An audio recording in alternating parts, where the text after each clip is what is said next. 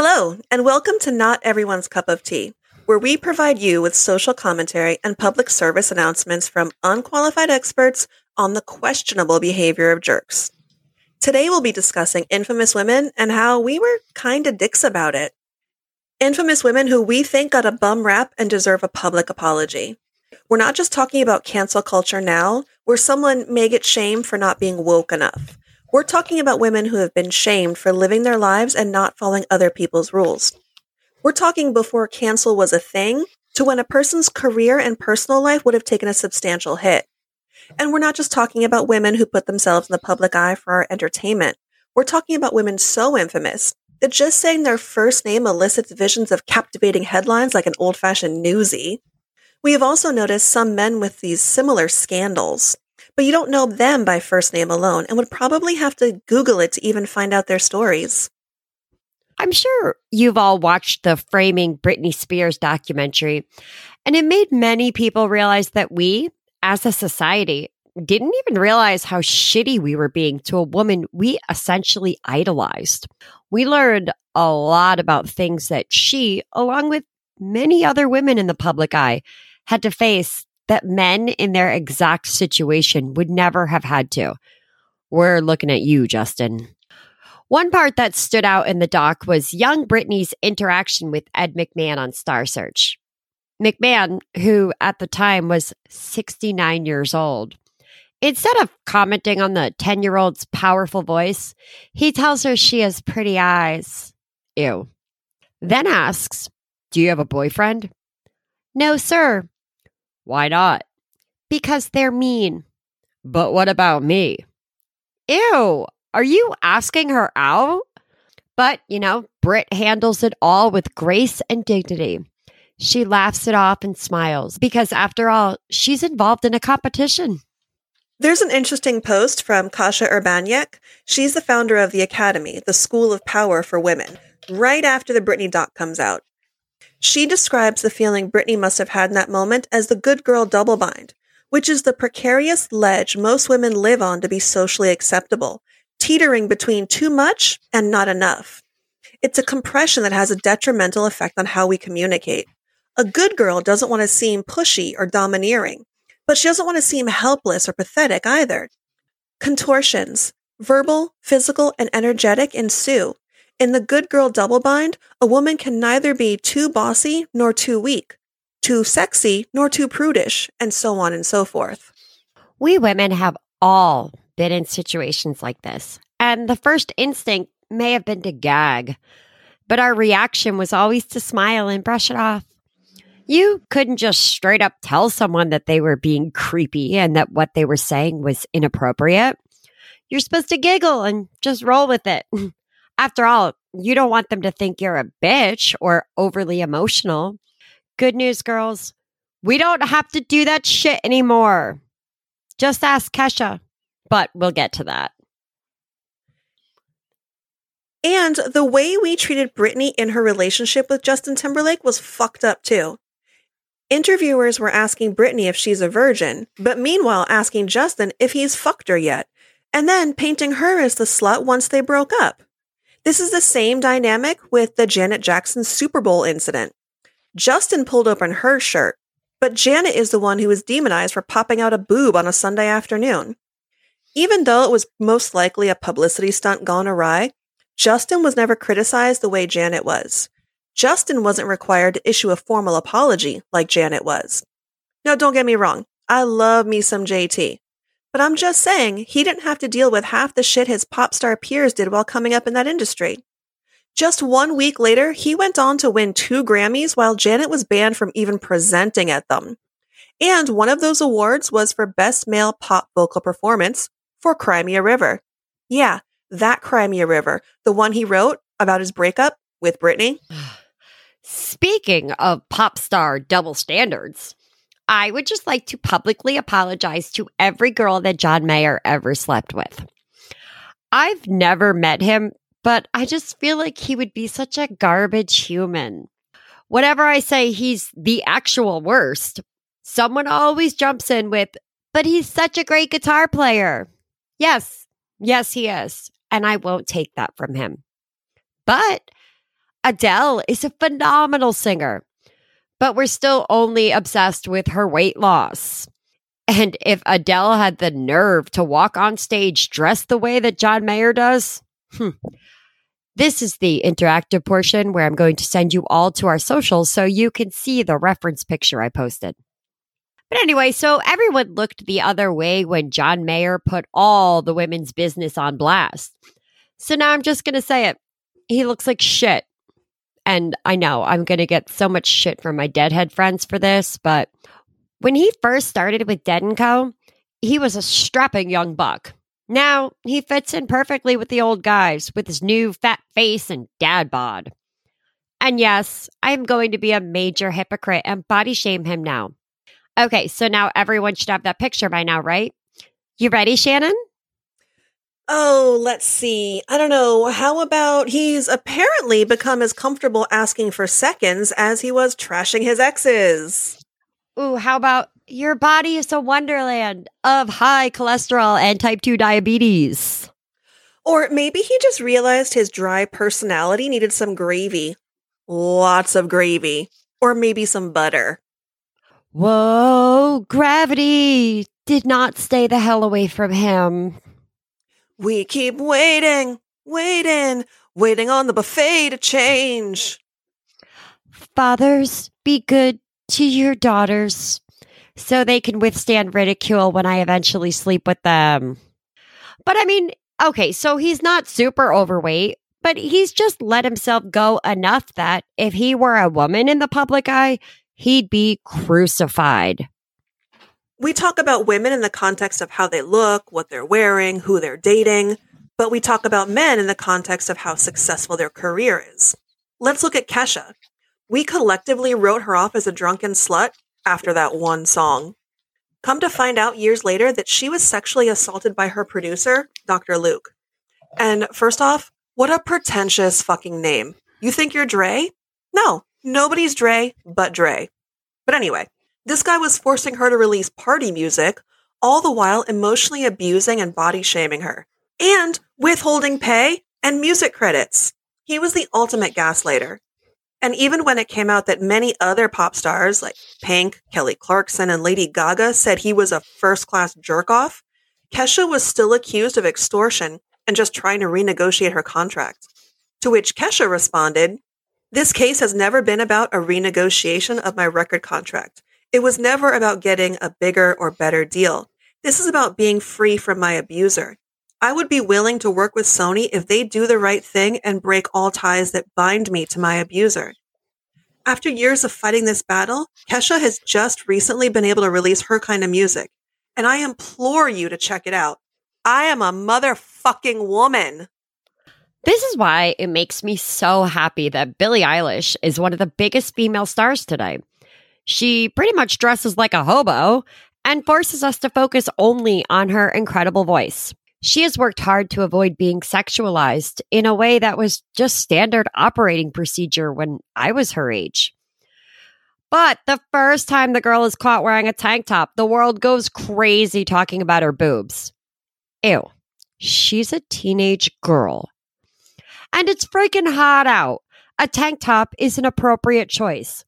She should not be scared to dress for the weather because the public desperately needs to know what her body looks like. Ugh. I saw some guys on social media commenting about this, and I said, "You guys realize you're talking about an underage girl, right?" And for that, I was called a Karen. Cool, I'm a Karen, but you're a fucking pedophile. And if those are the two choices, I'll be Karen.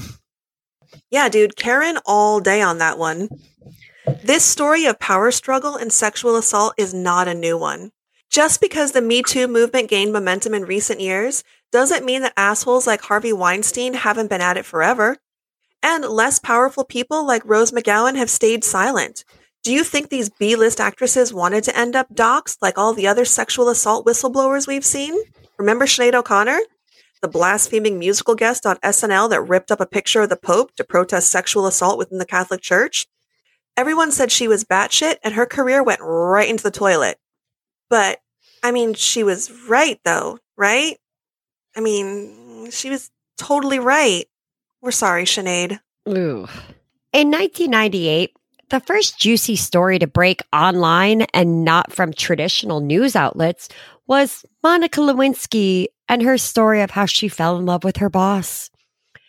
In her 2015 TED Talk, Monica asks, "Didn't anybody else do something dumb when they were 22?"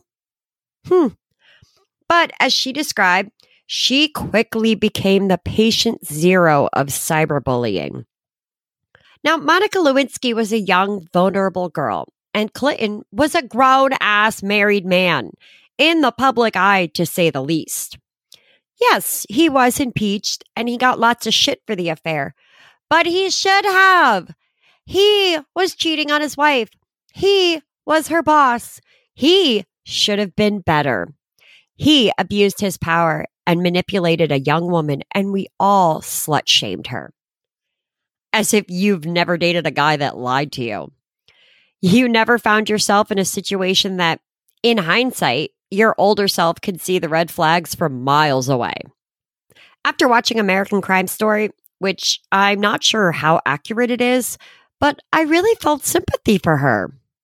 Imagine actually believing that he loved you and what you had was special, but you just needed to keep it hush-hush because of his position. And he used her career to manipulate her too. This poor girl had her career and every other accomplishment she worked for ripped out from under her because her 22-year-old ass believed what some overgrown fuckboy with a charming southern drawl told her.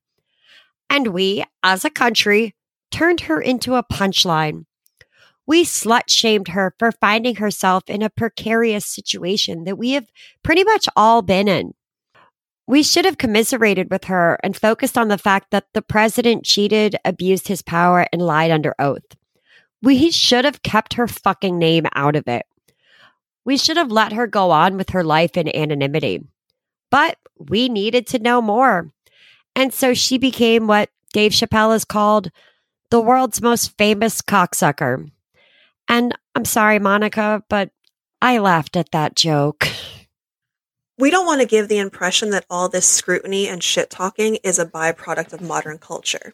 You know, better living through tabloids, tell-alls, and the internet.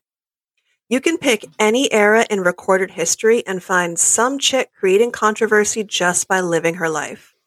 Let's start with what has remained the top-selling publication since Gutenberg dropped it into our thirsty little hands. The Bible. This book is full of bad girls. You've got Mary Magdalene, Jezebel, Salome, Delilah, but the one that kicked it all off was old greedy Eve. Imagine waking up as a fully formed human next to some dude whinging about an ache in his side and knowing that your only obligation is to populate the whole danged earth. Who could possibly have any questions? And besides that, what did they talk about all day? Like, this guy's been here alone for who knows how long. What conversational gems does he have to offer? How many times can you hear about that hilarious mix-up when he named oranges like a week before discovering carrots? And that whole rib donation thing? How many chores do you think that got him out of? Eve was probably pumped when the infamous snake, aka the world's first door-to-door salesman, showed up peddling apples. Babe, I'm pretty worn out from donating my rib. Will you figure out what that snake wants and maybe bring back a sandwich? Here, I got you this apple. I don't think I know what an apple is. I don't know if I'll like it. Babe, will you try it for me? Ow, my rib hurts. Babe, will you just try it? It hurts to chew. Oh. What about Medusa? I'm sure most of us are familiar with the story of the monstrous Gorgon and the hero Perseus, or Percy Jackson, who valiantly avoided her petrifying gaze, lopped off her snaky old head and got a sweet Pegasus that sprang from her neck, and wielded that still weaponized head against his enemies on his path to mythological badassery. But our man Ovid tells a different story. In the Roman version, Medusa is immortal, seduced by Poseidon, who rapes her in one of Athena's temples. And Athena was pissed. So pissed that she confronted her fellow Olympian and defeated him in a battle so epic that no one ever heard of him again. Just kidding. No, she turned Medusa into a monster so no man would ever look at her again. Cool, Athena. Way to blame the victim. That is some gold medal level hating going on there. Not that she had an awesome record dealing with women anyway. Just ask Arachne. Okay, enough fairy tales. Let's sail across the Mediterranean Sea to Egypt. You're probably thinking we're going to talk about Cleopatra, right? But just that you guessed that means that you know she got a raw deal and is therefore well-worn territory. Instead, we're going to talk about a woman who ruled 14 centuries earlier as one of Egypt's first and few female pharaohs, Hatshepsut. She ruled for just over 20 years, starting off as regent to her husband's formal heir until she found a loophole that let her snatch the crown right out of the nursery. Despite reestablishing trade routes that had been disrupted more than 100 years earlier, creating a fleet solely to ferry goods back and forth between present-day Somalia, and being such a prolific builder that most major museums with an Egyptian collection have pieces from her reign, Hatshepsut was largely a mystery until the late 20th century. Turns out that loophole was okay with everyone while she was kicking ass as a leader. But once she died, they were like, I don't know. I think that girl might have tricked us. Maybe we shouldn't tell people that we let her be in, actual charge? Why don't we just say that she, invented eyeliner or something? Her successors were able to eradicate the breadth of her rule so thoroughly, while also claiming her projects as their own, that it wasn't until 2006 that archaeologists found solid evidence of her role as pharaoh. One final note on our girl Hatshi here. Her burial temple was so fucking cool that enough later pharaohs had to be buried in proximity of it, earning the area its name, the Valley of the Kings. And by the way, she is actually the first person recorded to have ground charred frankincense into cosmetics. So maybe all those trade delegations really were just about eyeliner. So what about Lady Macbeth? Not even a real person, but shows us how women's mental health was used for entertainment even way back in the day. She was ambitious and stronger than her husband. She supported him and even helped him cover up murder. She is like the original Carmela Soprano. Yeah, she may have done some murdery things, but it's Shakespeare. Who didn't?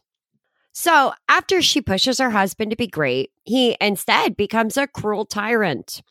And she starts to feel guilty and kind of lose her shit. But was she really going crazy or just cracking under the pressure of being the woman behind the man? Was out damned spot really just, am I the only one who has to do the fucking laundry around here? Just another woman who went down in history as being just a crazy bitch. So Lady Macbeth and Britney Spears have shown us that we have a history of exploiting women's mental health. The paparazzi drive them crazy and then criticize them for being crazy. Remember the incident with Britney driving with her kid in her lap? She was being chased and didn't have time to strap the kid into the car seat. She just wanted to get away and keep them safe. So then they snapped a pic and said she was endangering her child. It was really the photographers that were endangering her child. She was just in panic mode. The media will bait celebrities into these roles as troubled and then criticize them when they go to rehab or try to do anything to get help with their troubles.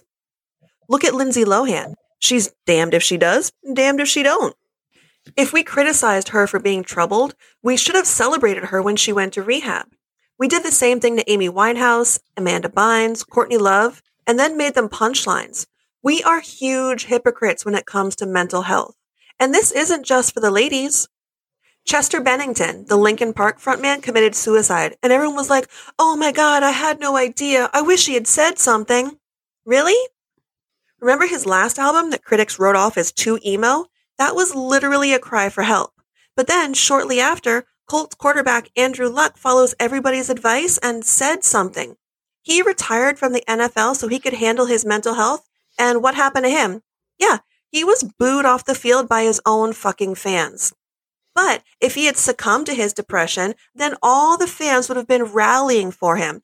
Oh, R.I.P., suicide awareness, la la la.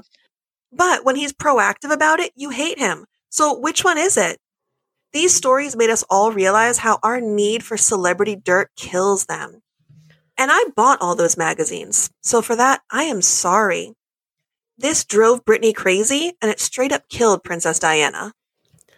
So we don't personally remember it, but the wedding of Diana and Prince Charles made the TV watching world go crazy. And that dress, though, right? More than 600,000 people lined the streets, and 750 million households in 74 countries tuned in to see this 20-year-old girl marry a man she met 4 years earlier, while he was dating her at least closer to age-appropriate sister. Regardless of being born to nobility herself, the media loved this story of a whirlwind romance between a kindergarten teaching commoner and the prince. And given the economic climate of Britain at the time, all the pageantry served as a distraction that a lot of people craved. So, overlooking the fact that he forgot to kiss her on the altar, which is, I'm sure, the one part that all people know about wedding ceremonies, everything seemed okay for the first couple of years. And then the infidelity began. Charles took back up with his former girlfriend, and we even got to hear some gross recordings of him saying all sorts of weird, intimate things to her tampon. Ugh. And Diana took the what's good for the goose is good for the gander approach. But 10 years after their fairy tale wedding, they separated. But not after years of spilling tea to the media about each other, which the tabloids loved. And we all know the result of the media's infatuation with Diana. Let's just say the world is down one more humanitarian, and Charles finally got to marry his girlfriend. Can we just step aside from discussing individuals for a minute and, if you'll pardon the pun, maybe take a broad perspective? Holy shit, did midwives get screwed once doctors became a thing? Societies have always had healers. That person in your town or your tribe you consult with for pain or illness or to aid in childbirth. The one who knew which root to chew on to alleviate a stomachache, or which herbs to mash into a paste for your weird rash. I'm not saying everything they prescribed was fantastic, but shit got real weird once physicians were involved, and I can sum that all up with one word. Leeches. Ew. And lots of these new doctors didn't even bother treating women because, decency forbade them from discussing their, lady bits. So what happens if you're some 25-year-old dude fresh from university vying to be town physician and set yourself up with a job for life? But you don't want to compete with the existing barber surgeon because that guy is skilled with a razor. Obviously, you consult the church and have that old forager lady declared a witch. Who does she even think she is, helping people? And women at that? Gross. Thankfully, the church was really big into women being obliged to suffer through childbirth. That was like your prize for being someone's wife, / your punishment for being a daughter of Eve. Stupid, delicious fucking apple. You should probably also hire an official witch hunter to see if she's infected anyone else with her homeopathic life choices, too. Burn 'em or dunk 'em, whichever your bored colonists are into. Just make sure there's a super protracted trial so it seems like you guys are actually doing your due diligence. Now, thankfully, midwives survived Salem, and I'm happy to report my son was delivered by a midwife. And she only billed me 12 eyes of newt. That actually sounds like a pretty good deal. But I want to piggyback on the barber-doctor thing and talk about a historical hairstylist, Marie Laveau, who, as I learned while in New Orleans, is not just a character on American Horror Story Coven. Neither is Madame LaLaurie, but that's a little off topic now. So we learned about Marie at the Voodoo Museum, and then afterwards we went to the Pharmacy Museum, where there was no mention of her. Weird, right? So it seems that this beautician was also an herbalist and a midwife whom all the locals went to for her health hacks. But was she considered a doctor or a pharmacist? Nope. She was a voodoo witch. Despite her practical experience, she was excluded from the legitimate field of medicine because she wouldn't have been allowed to go to medical school anyway, and therefore didn't learn to use leeches or prescribe cocaine. No, seriously, look it up. There are a gazillion examples of women's contributions that were stalled, scandalized, or outright stolen, but we'll save some of those for another episode. In the meantime, here's a list of badasses that you should totally look up. Their names may be familiar even if their full story is not.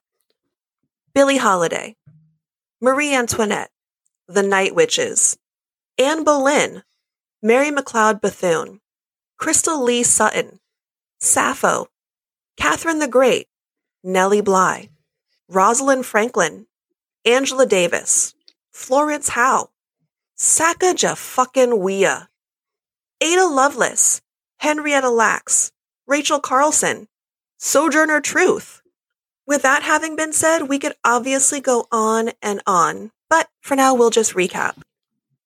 To all the inglorious bitches, mentioned or missed, we're sorry for taking the bait and believing a crazy story instead of seeing you as an actual person, capable of contradiction, whose story should have been heard. Celebrities are human. They're in the public eye because of their talent, usually.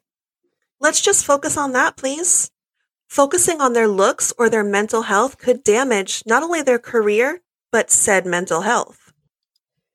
Mental health is not a joke and should not be a headline. It takes balls to handle your shit, and even more when the world is watching you.